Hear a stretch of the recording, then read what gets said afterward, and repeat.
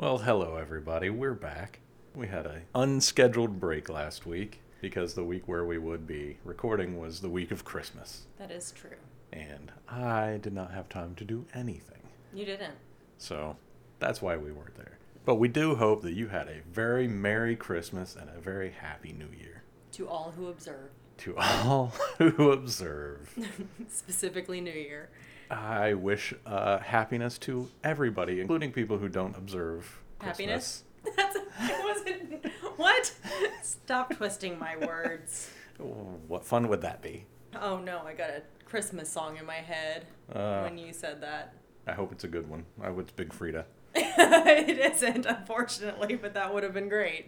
Much better than whatever it was in your head. I agree, but now we've all survived the holiday season. Well, I mean, we've got Groundhog Day coming up, and then Valentine's Day after that, and then like Arbor Day and April Fool's Day. We're still in the thick of it. Oh, St. Patrick's Day. you missed Martin Luther King Jr.'s birthday. I sure did. Let's get into it. Okay.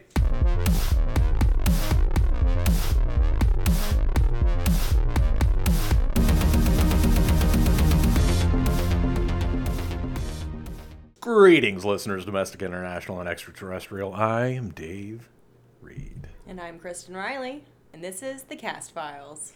I am a nerd who has somehow never seen the X-Files. And I watched it when it originally aired. How novel. The Cast Files is a podcast where we watch and discuss every episode of The X-Files, spoiler-free. This week we are talking about Season 2, Episode 9, Firewalker.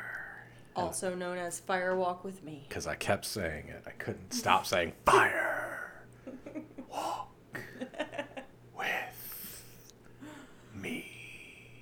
It originally aired November 18th, 1994.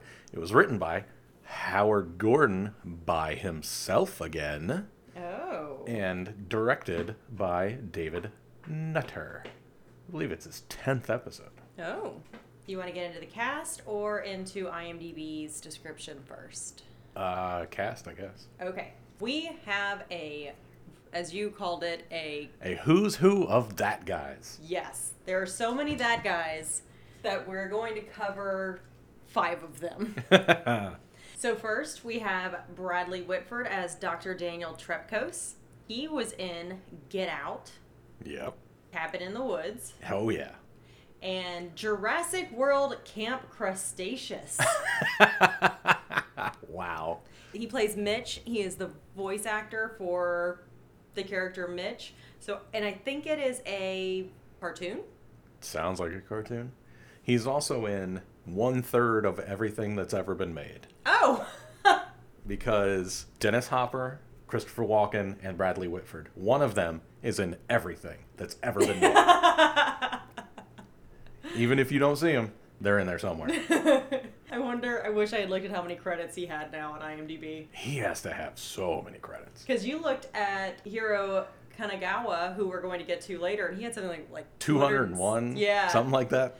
All right. So next we have Leland Orser as Jason Ludwig. He was in 7. 7N? Yes. He was in that one. Do you know what his character was? I don't. I've seen the movie once, like when it came out. So. It's the same. He was crazed man in massage parlor. Oh, so he was playing me. Oh. Anytime I'm in a massage parlor, I'm crazed. Yikes. How often are you in massage parlors? Not often anymore. I've been banned. Oh, God. For being crazed. Are you just getting like happy endings, or what's your situation I'm in crazed. Massage parlors? Just in massage parlors going woo boo boo boo boo boo. We are in Tampa. There are 11 per corner. He was also in Taken, Taken 2, Ooh. and Taken 3. Ooh. Then we have Shawnee Smith as Jessie O'Neill. She was in Saw 1, 2, 3, and 6. Oh, and 6. I haven't seen most of those movies. I've seen the first movie. Yeah. And then caught bits and pieces when you guys were watching them. Yes, we watched all the way to at least 6. I don't know how many there actually are. At some point, we lost steam and stopped watching them. She was also the voice of Mariska in the video game Lollipop Chainsaw. Lovely. I just thought that was a fun name. She was in a sitcom that I used to watch when I was a kid. I remember her from that. Did she have terrible bangs in the sitcom? No, just this show. just this episode of The X-Files, because it's... Ooh, her hair is brutal. Yes, it is. We also have Tuck Milligan as Dr. Adam Pierce. Hell of a name. He is the voice of Poor Joe in Red Dead Redemption 2. Oh, I don't remember Poor Joe from that game. I don't have anything that he was actually in. I scrolled through his IMDb and I don't think I recognized anything. So. Wow. Tuck Milligan, you know him from having the name Tuck Milligan. Yeah. And then Hiro Kanagawa as Peter Tanaka, no S. He was in 50 Shades Freed. Oh, awesome. He was Detective Clark, in case anybody saw that. Possibly you with all of your massage parlor antics. It's always playing in the background. And he is the voice of Reed Richards and Mr. Fantastic in Fantastic Four: World's Greatest Heroes. Reed Richards and Mr. Fantastic? Yep. Wow. Are they the same person? That's the same character. Is that like Batman and Bruce Wayne? Wayne? Yes. I love the way you said that. Reed Richards and Mr. Fantastic. Well, I think, honestly, you should have different people voice the different people if you want other people not to notice. Like, who doesn't know Bruce Wayne is Batman? Look at that jaw. Do you not recognize that jaw? Everybody in Gotham does not. It's wild. I recognize people just by their silhouette.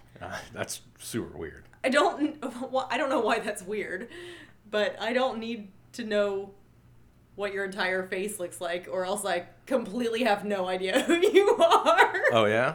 Let me show you a picture of Eli Roth and Zachary Quinto next to each other. No! Uh-huh. You did. Yeah. You showed me a picture while we were watching Zachary Quinto. Yeah. And then you showed me a picture of Eli Roth, and I said, yeah, that's the guy we're watching. I thought his eyebrows looked a little funny, but I was like, I don't know, maybe it was just a different picture. I don't know.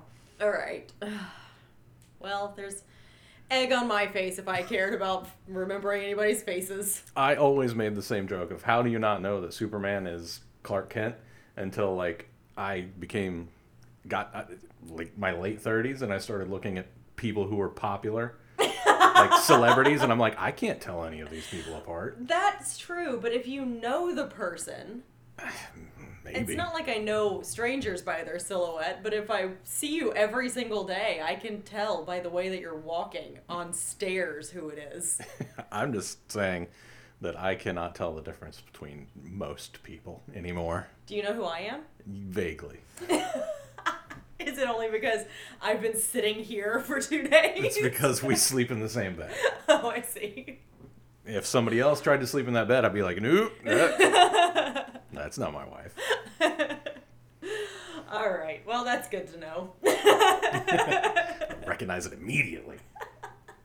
What did you think about this episode? I liked it. It felt like an X-Files episode, which the last few haven't. Mm-hmm. And I think they were on to something, but they didn't quite get to where they were going, I think. Yeah. I feel like maybe Howard Gordon needs Alex Ganza. Ooh. They just work better as a team? Because the second time I watched it through, I thought to myself, the script could have used another pass. It really just, I think the script needed cleaned up a bit to kind of tie some more things together. Yes. One specific thing I have for the end. Okay. Yeah. Well, in a retrospective on the second season in Entertainment Weekly, the episode was rated a D-. Oh, I'd have given it more than a D-. The review described it as insultingly bad. Wow! Oh my God! What did those people say about Gender Bender? I don't know. I only looked up this episode. Noting that it seemed to be ripping off both the first season episode Ice and the 1979 film Alien. People like to say everything's ripping off Alien. Yeah, I think. So I'm not... Because it's one of the first real big sci-fi hits. Yeah, I feel like, okay, they were in a cave. The end.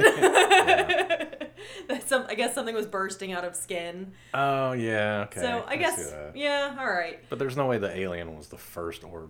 There's no way, yeah. Right. People just love to say Alien. And here's my take on that specific line. This episode wasn't good enough to be a ripoff of Alien. It did feel like a ripoff of Ice. What did Chris Carter call it? Because he said this, said it about Ice and Darkness Falls. It was a type of episode it was. Bottle episode? Bottle episode, yeah. Yeah. This is definitely a bottle episode. And it just felt, it felt too close to Ice, I think. Yeah. In timeline. Especially, so I wrote down way later, it's their quarantine episode for season 2. Yes. Apparently they're going to do a quarantine episode like once a season. Yep. So the production was inspired by a true story. Oh, okay. So Howard Gordon was inspired to write the episode after seeing 2 news reports about Project Dante, a robotic explorer created by NASA that had been sent into a volcano. Oh, cool. Who knew? Howard Gordon. He did. Gordon felt that the episode allowed him to explore the possible results of Mulder's search for the truth, echoing this in the mindset of Daniel Trepkos and the interactions between the 2 characters. He noted that, quote, "The natural endpoint of this quest for the truth is madness," unquote. Comparing Mulder's treatment of Trepkos with the events of the novel Heart of Darkness, which I didn't read. So what do you think about it being inspired by a true story? Did it feel inspired? I don't think you can say that it was inspired by a true story. It's inspired by the fact that they sent a robot into a volcano. Right, I agree. So then back to some of the broadcast and reception. I did a little bit of this before we get into the episode, just to set up kind of what other people were talking about at the time. And then writing for the AV Club, Zach Hanlon felt that Firewalker represented a back-to-basics approach to the series. Kind of like what you said, this feels like an X-Files more than some of the other ones. Following the previous story arc relating to Scully's abduction. So I think that's true. Hanlon wrote that the episode could have been a total waste of time elsewhere in the season's schedule, but served as a competent enough means of reuniting the main characters. Yeah, okay. So also not glowing, but better than the D- that Entertainment Weekly gave it in their retrospective. How did you feel about these physical effects? When the thing is like in their throat, it looked real. It's so gross. Oh, yeah, it was brutal to watch. Yeah, it was. And they never actually show the thing shoot out, because I think that probably was... out of budget? Yeah, out of budget. Yeah. But I'd say the practical effects are pretty good. So did Howard Gordon, and I agree. It was pretty gross. So Howard Gordon praised physical effects supervisor Toby Lindala's work on the episode, quipping that Lindala's effects, quote, "won the Gross Out Award," unquote. He also praised Nutter's job at directing the episode. Oh, that's good. So I wanted to say some good things, and so did Howard Gordon. Carter, though, I realized, will praise everything. Carter thinks everything is the best. Oh, really? So Carter said that Firewalker was a very successful episode. Has he said anything even slightly neutral about any episode? Not that I've seen. He seems to be like, this is the greatest episode ever. I don't know what anybody's talking about. I don't really remember us talking about his opinions on stuff, so I can't tell you. I've mentioned it a couple times. Anytime he comes up, he's like, this was a great episode. I loved it. Yeah.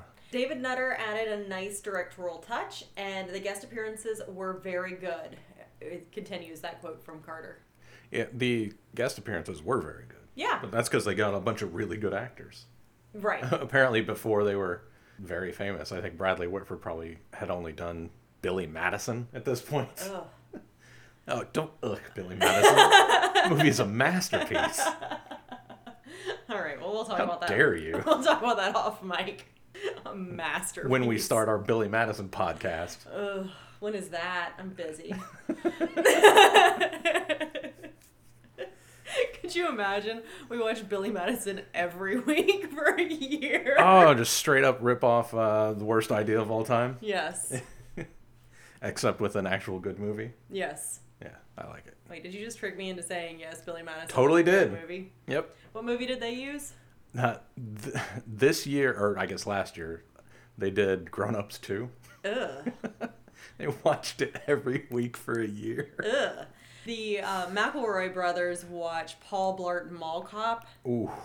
once a year, but they just revisit it once a year. I can't remember what the time schedule is for it, but it's the same movie, and they're just like, well, it's time to watch it again. So it's not a brand new idea, but I guess we could do that. We're not going to, though. Oh, damn. So, scene 1. California Institute of Technology Volcano Observatory, Pasadena, California, 2:45 a.m. It isn't a satellite glitch. Okay. Somebody says, it must be a satellite glitch. Oh. So my first note is, it isn't a satellite glitch. Gotcha. Otherwise, this wouldn't be the episode. Come on now. We get emergency transmission. Cascade Volcano Research Team request immediate airlift. As the techs play with their joysticks, because remember the guys are in that room, Aiming the camera.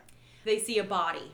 It's funny because they pan across the body and like, there's a body. And Right. then they're like, wait, go back. Go back. Go back, I think that was a body. And I was like, Like you had to be really observant to see it. right. And only Pierce saw it. Right. It's like, that was a full-blown person. So they joystick their way back to the body. And it turns out that it's Erickson because even in this volcano observatory situation, they can do that cool zoom in and clarify the screen. Zoom in, enhance. It's so something I want my eyeballs to just be able to do. That'd be cool. Yeah. That's what I'm hoping for my contact upgrade to be. Nice. Wouldn't that be great? It turns out it's Erickson, and he isn't alone because we see the shadow. And there's only one thing I know that can survive near a volcano this close.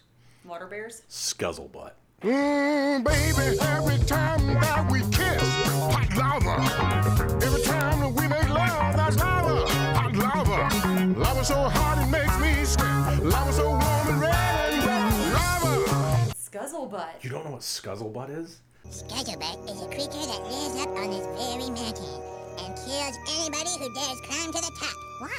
Because it loves the taste of blood and likes to add pieces to its deformed body. Scuzzlebutt is this ancient mammalian cryptid who is huge and ginormous and has a celery stalk for his right hand. And where his left leg should be is TV's Patrick Duffy. What is this from? South Park. Oh, I was like, you aren't making this up right now. So This was episode 2 of South Park. Wow. Entitled Volcano. And it was when I knew I loved that show. I because see. It was so absurd. I was like, this is the most amazing thing I've ever seen. it is absurd. I was also 22. Or was absurd. I don't know. I don't know what it is anymore. Right, yeah, I haven't watched it in a long time at this point. Well, they see the shadow. It's not a ghost signal either. Just in case you're thinking that maybe the shadow and the static were a ghost signal, it isn't. Something's happening, Yes. for better or worse. We go to static after we lose signal. Basically all that happens in this. We do get the cold open dead body. Yeah. We get confusion from me because I didn't catch it until the second part that these guys aren't with the team. They're at a completely different area, even though there's a lower third that tells me that. That's a good point, because I read that, and you're right. They never show up again. The next scene. Mm-hmm. We're in Mulder's office. Pierce is showing a videotape to Mulder and Scully. The first part of the tape is from a newscast. They love to do that. I love it too because the reporter guy has an amazing voice. Yes. That guy should have been a bigger part of the scene, or a bigger part of the episode for some reason. Why is the reporter guy here? Because I have a great voice. Maybe he'll return. I did not add him to the cast. I hope he does. I hope he shows up. He's like, hi. Hello, Agent Mulder. I am that reporter from the other episode. I have the voice. Would you like to hear me speak more? Because I can. Yes. We get an introduction to Trepkos, right? He's leaning on the Firewalker, all cash. I hated him from before he opened his mouth. You just looked at him and knew, oh, that's the type of guy that said, I wish I could have voted 3 times for Obama. Yes. Yes. Yeah. And then he became that guy. This is everybody's origin story. This is how O'Neill ends up in Saw. Yeah. Yeah. She starts doing drugs because of her PTSD. Right. Which fair. Because nobody else is going to help her. Right. And then she gets captured by Jigsaw. And then she's like, you know what? This is something to do with my life. I've been thinking I needed to do a thing. Yeah. And then Trepkos went on to become a doctor and learn how to do brain transplants. Yep. Yeah. He is the most smart person you have ever met. Genius. Most smart. Not smartest. Most smart. Ugh. You know, Bradley Whitford didn't know that was a joke. Which part? I would have voted for him 3 times if I could. He was like, yeah, I would have. He is this guy. He is this guy. Stop hiring him. You said he was in a third of everything. He is. That means you have too much money and not enough reality in your life. Which is why you say shit like that. Yes. Ugh. All right, so I knew right from the get I was going to not like this guy. And then the more that I find out about him and his other characters, the less I like him. So it all tracks. Pierce shows the agents... So anyway, I said that already, but then we talked a lot. So Pierce does show the agents the video of the Firewalker about to go on mission.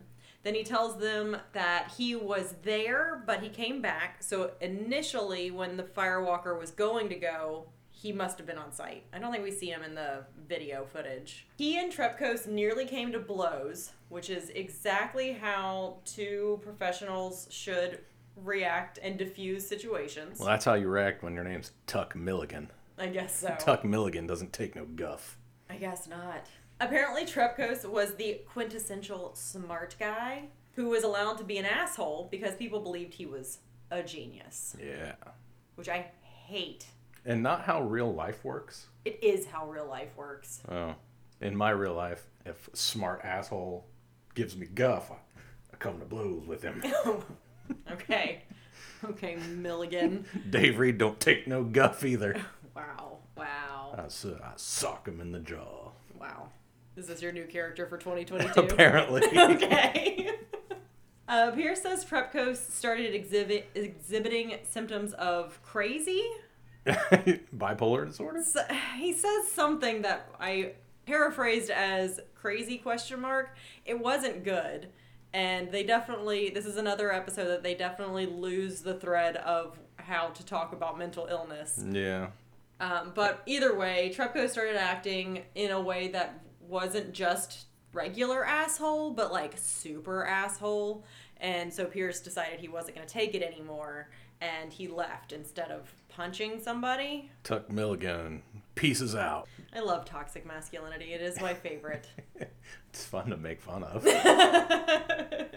So that's what we see. We know that Pierce was involved for some time, and then he wasn't anymore. So now he's not there, and he's sending the agents away. And they show him the video, and they're surprised that anything can live in these temperatures.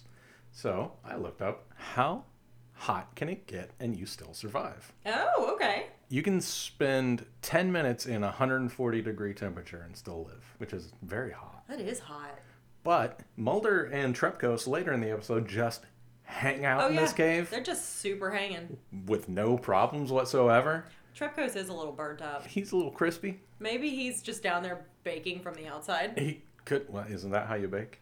I think that's how you bake. I think that's how you bake. Microwave is from the inside. Microwave is just vibrating water molecules very quickly, and the friction causes the heat. Like when you would stand on one of those little platforms and put the belt around you and it shook you, it jiggled you. You have like 50s exercise machines. Yes. That's exactly. What the microwave's doing. That's what the microwave does. Oh, I'm going to watch next time. Yeah, nobody ever watches it. That's why they get the little rotating thing at the bottom. Makes sense. It all makes sense. It's all coming together. Yeah. All right. So next, let's go to the Cascade Mountain Range. You ready? Yes. Here we I go. would love a Cascadian dark ale right now. Oh, I would love a deep Pinot Noir. Which has nothing to do with the Cascade Mountains, but that's what I would have. Sure it does. Napa Valley, Cascade Mountains, just right there. It's all right together. It's all close. So Pierce, Mulder, and Scully fly in a helicopter to the project station. There is occasional radio traffic in the background, so you know that they're not in the middle of nowhere.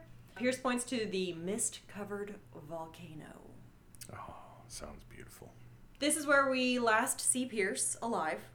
Yeah, dude, just as soon as he walks away from them, I go, oh, R.I.P. that guy. Yep, he splits from the agents to go survey the equipment rather than looking for the rest of the descent team. I guess he and Trepkos really had it out. If he's just like, fuck that team. Yeah, I don't care. I'm going to go check the millions of dollars in project money. Or no, millions of project dollars. That's what it was. Yes. Like, how are project dollars different than I don't know, but they probably are. regular dollars? They're all made up, so they're all earmarked for different things. But yes, as soon as he splits from the agents, we were like, bye-bye. There's a little bit of trivia. The set used for the exterior of the field base camp was later sold to the production company responsible for the TV series The Sentinel. Oh, okay. 1996. All right. I know. I wrote that in there, but I don't know what The Sentinel is. I didn't watch it. Did you? Nope. Sounds like you didn't. Somebody probably did. There you go. That guy. I recognize that guy. Okay. He's another who's who of that guys. Yep. The agents go inside, and we see a guy in the background, and I go, it's Toombs! They lit him just like they used to like Toombs, They except he doesn't did. have the yellow eyes. Right! So I was really excited, and then it wasn't. Yeah. I also wrote down Toombs. Yes. It's actually Ludwig, and he attacks Mulder. So at least Mulder gets attacked. Yeah, that's nice. It's good. I love that for him. It's one of the few times Mulder just doesn't have his gun out, waving it at everybody. Seems to not wave his gun at anybody when he's going to be attacked. He just has his gun out when he's threatening black maintenance men. Oh god, holding Light bulbs. Ugh, I don't love that for anybody. So after that scuffle, Mulder doesn't get smacked in the head with, what did Ludwig have? It looked like an ice pick you'd go ice rock climbing with. Like a rock climbing pick. Okay, yeah. That's what it looked like to me. So Mulder doesn't get brained, and we meet the rest of the team. They're all somebodies, and we discover that Trepkos was not only an awful genius, but also a bipolar off his meds! Exclamation point, man. exclamation point, exclamation point. Because he has to be, because that's what we're doing here. It is. Bonus, Mm-hmm. he probably abused his wife also. Did he have a wife? Yes. You missed all of that? I missed Trepkos having a wife. Yes, Trepkos had a wife, and he was cheating on his wife with O'Neill. I And everybody but you knew it. totally didn't catch that Trepkos had a wife. The only wife I remember being mentioned was Ericsson's wife. No, because O'Neill says something about he was fine. He had bipolar, we think. It wasn't broadcast, but it wasn't a secret. And he was fine as long as he was taking his meds. Yeah. And one of the other guys goes, I don't think his wife would say the same thing. No, he said, I think Ericsson's wife would beg to disagree. Does he? Yeah, because he murdered Ericsson. So he wasn't having an affair with O'Neill the whole time? Oh, he definitely was banging a student. Yes, but I didn't catch that he was married to somebody else. I totally thought he was married to someone else. So never mind, let's switch that. And you and everybody knew that he didn't have a wife, except for me. All right. Oh. No, he's scummy, just not as scummy as you thought. Huh. Well, I still don't like him. Yeah, he's still he's still preying on one of his students. Yes. Yeah, he's just not cheating on somebody to do it. Okay. It's like what they say on the Bechtel cast, or scraps, I guess. So outside, we go to visit, what's his name? Pierce? Is it Pierce? Yes. Pierce who... So we do actually end up seeing him one last time. We see him. We see a seismograph, which I meant to look up to see if they actually look like that or if that was just a They do. simple prop. No. You've seen them? I've seen them. Are you a seismodoctor? Yes. I've got my PhD in seismodoctry. Whoa! You should hang it up over there next to our lordship registration. Yeah, I should. We see Trepkos, Garrett Pierce, and is it Garrett or Garrot? I think either one is acceptable. Great. He murders him. Apparently the new life form that they discovered inside the volcano has infected them, and if they leave, it will get into the world. And Pierce is dead. I think you're jumping ahead on that one. They don't mention that till later. Well, Trepkos, as he's killing Pierce, says nobody can leave. Yeah. And we already know that there's... You didn't guess that that's what they were doing? I didn't guess that that's what they were doing, though. Sorry. I was like, this is exactly ice. The whole time. I waited for them to tell me. All right, you're right. They shouldn't get any credit for things that don't happen on screen. Yeah, I thought, at this point, they were going, ooh, crazy guy's murdering people. Why is he crazy? Ooh. Is there a... He's crazy because he's off his meds, David. Yeah. Well, that's the explanation they gave, so that's what I was going with. Oh my god. At first I thought it was a volcano monster that was killing people. That would have been so much better. Yeah, yes. Well, okay, so all of this is happening. Trepkos says that nobody can leave, so we know Trepkos is the murderer. We don't know why. I know why. You know why. But then again, I thought he had a wife, so maybe I don't know why. Who knows? Nobody knows. Not me. Nobody knows, and then something happens and we don't know. So Pierce is dead. Trepkos leaves, and it is now dark outside. It seems like when they went inside, we had plenty of sun. Yeah, because Trepkos kills Pierce in the daylight. Yes. So how long were they looking for this body? Because it is dark outside when they find him. It took them a long time to figure out he was missing, I think. It seems like it took too long, in my opinion. Because the amount of time... This is another situation that the X-Files does often where the time doesn't quite sync up. It was bright when they landed. They went inside, getting attacked and meeting the whole team. Let's just say it takes an hour. Okay. And then they go outside to look for Pierce. Even if the sun was setting, it wouldn't be fully dark. And he was looking at all the equipment, so isn't that where you would start? Probably. Wouldn't the equipment be nearby? Not necessarily. Not necessarily, but I don't know why the seismography equipment would be so far away. Or do you think Trepkos dragged his body elsewhere? Didn't look like it. It looked like he just dropped him. No. I was busy looking at the way that Tuck Milligan plays a dead body. Yes. With his tongue sticking out. Yes. Because that was fantastic. Only Tuck Milligan would make that choice. It was a choice. Well, they find him and they take his body inside. Tanaka is the one who finds his body. And then as they're hauling everybody inside, I wanted to ask, can anything live in a volcanic interior? Oh, I bet the answer is yes. Even though this episode tells us multiple times no. Right, because when they bring him inside, Mulder and Scully have a discussion, and Scully is adamant that nothing can survive near a volcano. And I was like, that doesn't sound right. So I did just very brief research. And in 2009, the Oregon State University researchers found that shrimp, crab, limpets, and barnacles, they found all of those things living around a highly active volcano near Guam. And I was like, well, that's all I need. I just needed one answer. And these aren't single-cell organisms. Right. These are critters. Yeah, but that's in 2009. So in 94, apparently, we believed otherwise. We were stupid in 94. Ugh, everybody was so dumb. Anybody who graduated high school in or before 1994 is an idiot. Uh-oh. 95, baby. So we know that things can live in a volcanic interior now. Yes. But then they didn't.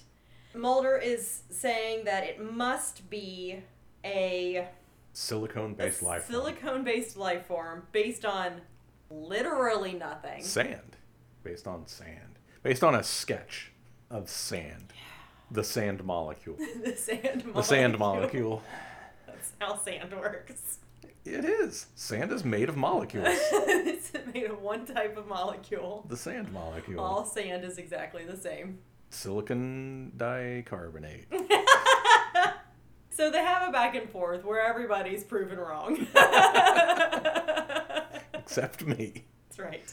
And Mulder's like, but dude, they're all acting weird. And Scully's like, but dude, of course they're acting weird. They've been out here for a year in solitude, and one of the 5 people they've seen every single day for the entire time has killed another person that they've seen every day for the entire time. And I want to know, why are they so secluded? They're just in California. Right? Doesn't seem like they would need to be. Can't somebody, like, go fill their prescription at CVS? Yeah, it doesn't seem like they would need to be out there all by themselves for a year. Forever? No, It seems like taking a half-day trip down to the closest... It could be a little town. It doesn't have to be a city, but, like... Yeah. Come on. Also, this is one of the things that I feel like maybe another pass at the script would have helped clear up. Yeah. Because Mulder just jumps to this wild conclusion about them acting paranoid and strange, based on the fact that they're all freaking out, but they have every reason to freak out. Right. So something needed to be tweaked here. I agree. And Scully says, well, yes, of course they're acting strange. They're suffering from PTSD, which she could suspect, but I say that Mulder should have theoretically been able to diagnose it. Since he's the psychologist? Yes, and it doesn't cross his mind at all that PTSD is even a consideration here. Psychology rarely does cross his mind. It rarely does, you're correct. And so you and I were talking during this, was PTSD a thing then? Because we've all gotten used to that term being in our daily lives, or in the zeitgeist now. And so I looked it up, and it first appeared in the DSM-3 in 1980, was revised in 1987, and was revised again in 1994. Oh, 1980, okay. Yep, so they weren't calling it terrible other things. Right. So after that little bit, Scully talks to O'Neill, and it's everything that we already know. Mulder goes to see Tanaka and Ludwig during a tremor. Tanaka isn't doing great. It's very Bear in Ice vibes. He's what so I wrote. sweaty. So sweaty. So I looked at him at first, and I was like, are they doing this because they're like, they work in a volcano, so it must be hot. And but then I looked at the other guys, and I was like, they're fine, so that's not it. That guy really didn't want to see a doctor, though. He did not. He collapses. Mulder goes off to get Scully because she's a medical doctor, but he didn't want to. And while Mulder's away, Ludwig tells Tanaka, you need to do this because this is basically how we get out of here. Yeah. This is like the best whatever. Although at this point, they aren't them anymore because this is straight up the thing. Is that what is... This is another thing that the script needs another pass, because it was never clear to me that these guys are not themselves. They say it in a sentence. When Mulder runs into the cave and finds... Trepkos. Yeah, Trepkos mentions it offhandedly, but it being mentioned and it being shown... are completely disconnected. Yeah. It's never really shown until Shawnee Smith at the end handcuffs herself to Scully. Right. That's it. Everything else, what they're doing, isn't that out of character? Right. For people who want to get the hell out of here. Right. So they don't ever make the proper connection. I agree. For the spore to be taking them over. Right. But then the spore dies immediately. Yeah. This organism does not make any sense. No, it doesn't. At all. No. When Tanaka collapses, he wants to get away from everybody, so he's running out through the woods. It's raining. Well, first, he makes them put him on a stretcher and carry him upstairs, because he wanted to escape, but he did not want to walk up any stairs. So he got on a stretcher, and they carried him up, and he immediately bails. I know why you noticed that. Because you're like, smart. Yeah. That's a smart This man. is genius. So as he's running through the woods, Mulder and Ludwig, right, are Yeah. chasing him. And I just said, it's raining. It seems to always be raining in the forests of Canada. Their shooting season is rainy season. Mulder's just standing in the rain in one shot, and I'm looking at him, and I'm like, he is miserable, because all I hear, everything that I've read and overheard, is that Mulder hated the location. Oh, really? And they were always shooting on location in Canada, and it was always rainy, and he just had such a bad attitude about it. So I was just watching him stand in the rain, being rained on, and he was just like... You know what? I'm going to say that's not actor diva behavior. That's reasonable. I agree. Yeah. I would also hate it, but it was funny knowing that knowing that he's miserable in real life? Yes. That is funny. It was like, haha. Tanaka runs until he falls off a cliff. I could not remember the name of what that would be. It's not really a cliff. It's ravine? kind of okay, ravine sounds better. Because it's from a forest into more forest. But it's lower forest. Yes. From the high forest to the low forest. Yes. And Ludwig wants to follow him, and Mulder keeps him from following him, which is great because that's when some stuff happens, and then an erect penis erupts from Tanaka's throat. Oh, that's not the way you want an erect penis in your throat. Ew. I hate everything. You started it. You should have just left it there. Hi, Dave Reed. Have we met? I don't think so. Ew. Ew. It was so phallic. Because it shoots out of his throat and then it just kind of waves a little bit. Oh, and he dies. Yeah. And Mulder and Ludwig just watch. Ludwig sounds like a big dog name. So they take the body into the station. Tanaka's body is wrapped in plastic in an isolation area, and Scully is at a microscope. Tanaka has sand in his lungs, which you mentioned sand earlier. It's probably a spore. It's probably airborne. They are probably spreading it as we speak. And they're probably also already infected. This is all based on what Scully's saying at the microphone. The microphone. Yep, keeping it. But no one's wearing a mask. No one considers separating. No. We're dealing with an airborne infection. Let's all just breathe in each other's faces. Mm-hmm. Mulder goes to talk to Ludwig, who is obviously a person of interest to us. And now that I say that, was he a person of interest to you at this point? Because he was a person of interest to me. But now I've already thought there was a wife that didn't exist. And then something else that I've already forgotten. But Mulder doesn't feel like Ludwig is a person of interest at this point.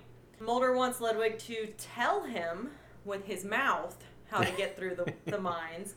And Ludwig immediately talks his way into being Mulder's guide. It took him less time than it took Mulder to dissuade Scully from going with him. Yeah. He says something about the fact that this is our chance to change what we understand about science. And that is totally not the point of what we are doing right now, Mulder. It isn't. That is secondary at best to survival. Yes. What are you doing? He's doing a Mulder. Mulder doesn't care about people's lives over the truth. It's a character flaw that I think a lot of people overlook. It's a pretty big flaw. And this is where I wrote, it's our quarantine episode for season 2. Oh, okay. Yes. So then they go down into the mine, and Mulder makes some quip about, is this toxic fumes? And Ludwig's like, no, it just smells like rotten eggs. And then fireworks. And then gets shot and killed with a flare gun. Roman candle time. Yes. So I looked up on How Stuff Works, mm-hmm. which is the website that I use to tell us how to break into cars. Okay, cool. Not break into, hotwire cars. So I basically asked, can a flare gun just kill a person? My guess is yes, but not when it's shot from like 100 yards away. And it's such a straight line. This was like a really powerful flare gun. It was so powerful. And then when I saw the gun in his hand, I was like, this doesn't commute. This and that don't go together. No. It was wild. It was like a long shot sniper shot. Yes. With a flare gun. Right. And then he's just holding a little flare gun the size of your palm. You know, like a flare gun would be. Yeah, the kind you could get on a boat. Yes. Yeah. So How Stuff Works says, flare guns can be quite dangerous. They can kill if fired at a person. So don't do that. Right. Flare guns have also, in the past, been modified to take real ammunition. That's a dumb idea. That's horrifying, which is why I put it in there. Or kept it in there. A flare can also cause a fire that may lead to serious injury, death, or damage. Yeah.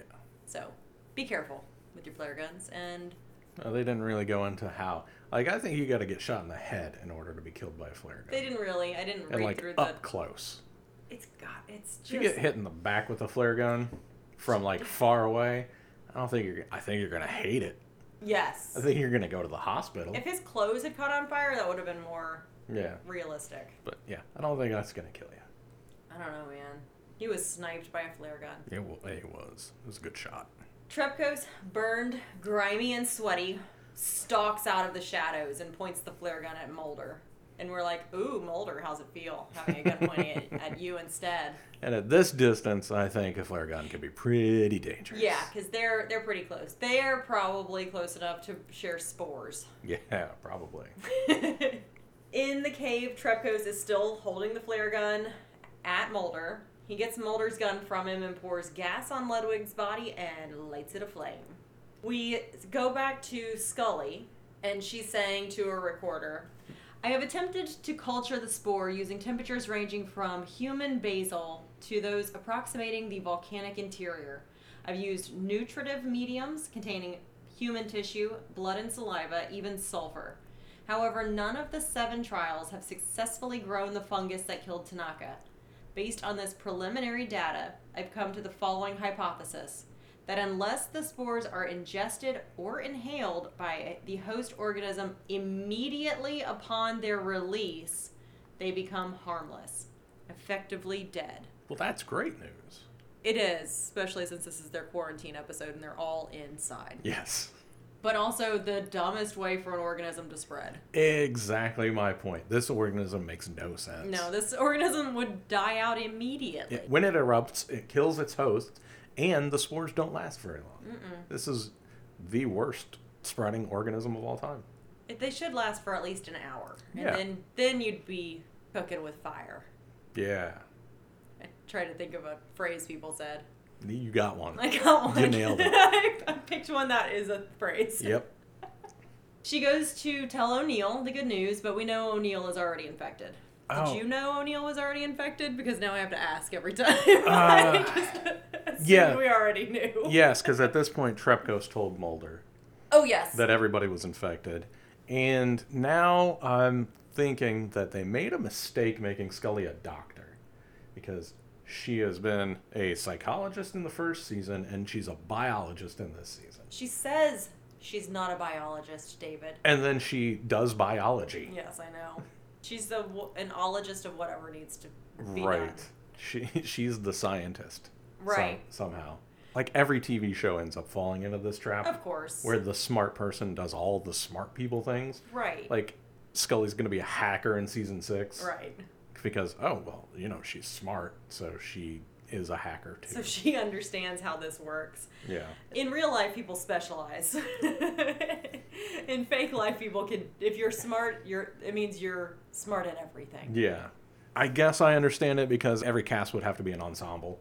Yeah. 12 people per TV show. It would be really interesting to see them come up against something like, well, I'm not a biologist, and so they actually have to get a biologist, or they can't figure out this clue, so they have to do a different workaround to find out what the clues are. They actually did that in Ice. Well, that's why Ice was so much better. Yeah. Huh. Good job, everybody. Yay. So, O'Neill is infected. She's in her room being all sweaty and gross. She, Tanaka, and Ludwig have all been infected the whole time. Wow. Which is what Trepkos is telling Mulder in the mines, right? Yeah. This is where he mentions that they're not them anymore. Right. Just real offhandedly. Because he saw it take over their bodies, even though he was... Not there. He wasn't there when the spore exploded, which also, by the way, we did not see on the video, and we saw that whole body. If it had, everything's erupted out of the throat. Yeah. There was not an eruption out of that throat. I'm willing to chalk that one up to bad video. Standard definition video. Are you? Less than standard definition. They have Clarify on all of their cameras. Clarify brings it up to standard definition. All right. I don't like it, but whatever. So he did say that he watched them all change or something. Something like that, yeah. So I guess they got infected immediately, and then once they're infected, they're not infectious, even while they're going through the change. Right, until it goes poof out their neck. This creature is not one I want to deal with. So there we are. And we now know, according to Scully's voiceover, we know what Mulder and Scully's plot armor is going to be. Oh, because they're not near anybody when they explode. Right. They have to be away as the thing explodes, and then it's effectively dead. Which is then what makes the next scene, or the scene shortly, so trepidatious. Yeah, I like that you mentioned plot armor, because it would be wild if they went through the whole abduction thing with Scully just to kill her in this episode. That'd be amazing. People would be so mad. I would have been mad, but I would have been like, wow, I didn't see it coming. They would have burned down Fox headquarters. And in 2021, just like watching it now, that would have been hilarious. Right. But at the time, people would have been so mad. That's true. Trepkos explains what we already know and how he didn't get infected. Mulder wants to go to Scully because, obviously, Scully is in danger without knowing it, because she's always in danger without knowing it.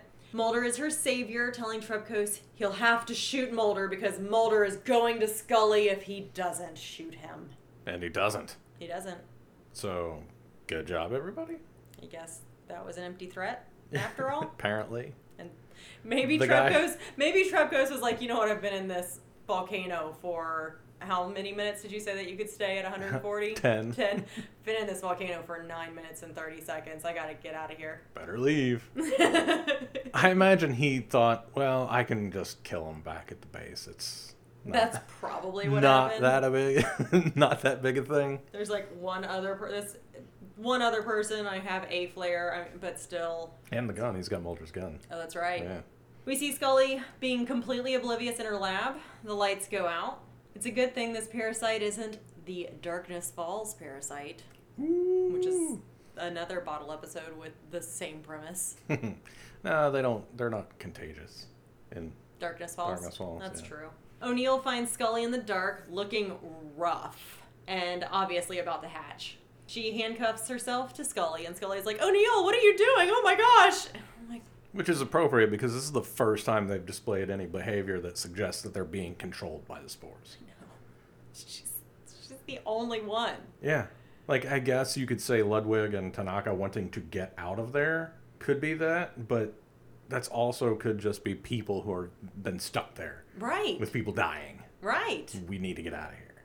Yes. So it's obvious that O'Neill has been infected, and she's the only one that we see being infected, which also makes sense to some of her mannerisms earlier. I was like, what are they doing with this character? Because she had like little tics earlier, and I was like, that's fine.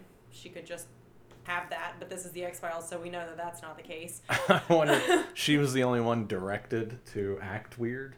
I wonder. Or she was the only one who read the script and went, I should be acting weird. That could be it. Yeah. Because it made sense. Yeah, she's like, oh, we're controlled by spores. I should act like I'm controlled by spores. Right. I should act like I don't behave exactly the same way to every situation as I would as a human. Yeah. So, Shawnee Smith, if that was your decision, good decision. Yes. Because I noticed her being strange throughout. Yeah. Nobody else was doing anything, like you've mentioned before, doing anything that would be beyond acceptable levels of our people are being killed by our other people, and we would like to not be here for that. Yeah. Well, there's a whole scene where Scully tries to get away, and then she picks up O'Neill in a fireman carry, and throws her into a quarantine area where O'Neill essentially explodes. Yeah, somehow she gets the door shut, even though there's a handcuff chain in the door jamb. Plot armor. Yeah, plot armor. So she doesn't get infected, which is great. O'Neill doesn't make it out of this episode, which is not great. And... R.I.P. to a real one. Yep. Trepkos follows Mulder in. Mulder finds Scully. Trepkos comes in shortly thereafter and notices that nobody else is infected. Mulder wants to call for evacuation and says that it's just for 2 people. Yeah. And Scully's like, but we're the law and that's not how the law works. And Mulder's like, he's not going to talk, so... I don't like the reason Mulder gives, but the decision I'm here for. Right, but that's not what cops do. Right. So, no props to the cops. No props to the cops. And... They're going to want to question him. I don't care. Right. What's the point? We know what happened. No one's going to believe any of us. Yeah, this guy killed some people, I guess. But were they really people? I don't know. This guy helped prevent a massive outbreak. Yes. So, no reason for him to spend the rest of his life in prison. I agree. I'm not saying that the decision was wrong. I'm saying the cops would not make the right decision. What I'm saying. Well, Mulder's not Like the other typical. cops. Yes. So we know that Mulder and Scully get evacuated. Trepkos carries O'Neill's body into the caves. I guess he's going to walk into the lava. I guess, whatever he's doing. And then Mulder does a voiceover explaining the rest of it, and you can be Mulder. Oh, okay. It's a bit long, but it's this, skip that, because that's the 10, we've already did that, and then that. Scully and I are in our 3rd day of a month-long quarantine. Parentheses, editor's note. They'll probably make that quarantine 5 days. Don't worry about it. Oh, other side note, want the next episode to be them in quarantine. Yeah, right. We've had to be in quarantine for so long. We're like, it's not really quarantine. No. Isolation? Partial isolation? Whatever. We've had to be in a state that does nothing to prevent the spread of a disease and also damages us mentally. Yes, I would like to stop that, please. Yeah. How about damage us mentally and stop the disease? Or, no, just that. Just stop the fucking disease, please. Yes. Jesus Christ. Yep. I'm cutting most of that out. Start this over. Scully and I are in our 3rd day of a month-long quarantine, undergoing level 4 decon procedures. We are so far without symptoms of fungal contamination. All our specimens and field notes were confiscated by the military biohazard corps prior to our evacuation. Their presence has delayed for an indefinite period the arrival of the USGS data retrieval team. I suspect, though, that there will be little left for them to retrieve. There are no plans at present to explore further any of the hundreds of volcanically active mountains in the Cascade Range, including Mount Avalon. All access points to that volcano have been sealed off by Army engineers. I love it when they don't know how to end an episode, so they're like, we're going to just have Mulder or Scully do a voiceover for 5 minutes straight. Of the members of the Firewalker descent team, only Trepkos and O'Neill remain unaccounted for. They are presumed dead, and the search for them has been abandoned. Firewalker, however, was recovered, though its sensory and locomotive systems were found irreparably damaged. Okay, so they stopped the search team for this obvious murderer, because that's the story we're going with, right? Okay. After less than 3 days? Yep. 3 days. Okay. Because they're in 3rd day of their month-long quarantine. Yep. Okay, just checking. The data it collected from the Earth's interior will never be known. And of the events that occurred at Mount Avalon between the 11th and 13th of November, 1994, mine stands as the only record. Mulder holds the record. Aww.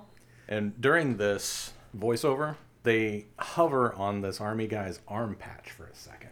Like we're supposed to know what that is? Right. I was going to make a joke about Agents of S.H.I.E.L.D., but I forgot what the other group was. Hydra? Yes. Was it Hydra? It was not. I didn't think so. I feel like I would pick that out. Probably. Maybe. I don't know what it was. I hope it comes back. If it doesn't come back... Oh, was it the Blue Berets? Probably. Maybe it was the Blue Berets. It probably was. Mm. Good job. Man, I am a genius. You are an X-Filer. I am a genius. That's why I get to be an asshole to everybody. Get like out. this. Stop! All right, who are you shipping? O'Neill and someone from her college who is a student. Oh, okay. I was going to say Trepkos is from her college. All right, I am shipping everybody in this airborne contagion situation and some fucking masks. Ah, okay. How are you surviving? I am surviving by just waiting because this organism sucks. This organism is stupid. It's a terrible way to procreate. I wonder how long it incubates. That was unclear. A few days, apparently. They all exploded at different times. Yeah. So I guess different incubations. Yeah. But that's how I'm surviving. Just wait, because this thing is going to go extinct real fast. Right. I don't understand how the spores were infective to begin with if they're not inhaled immediately. Me neither. What did they open? Volcanic glass.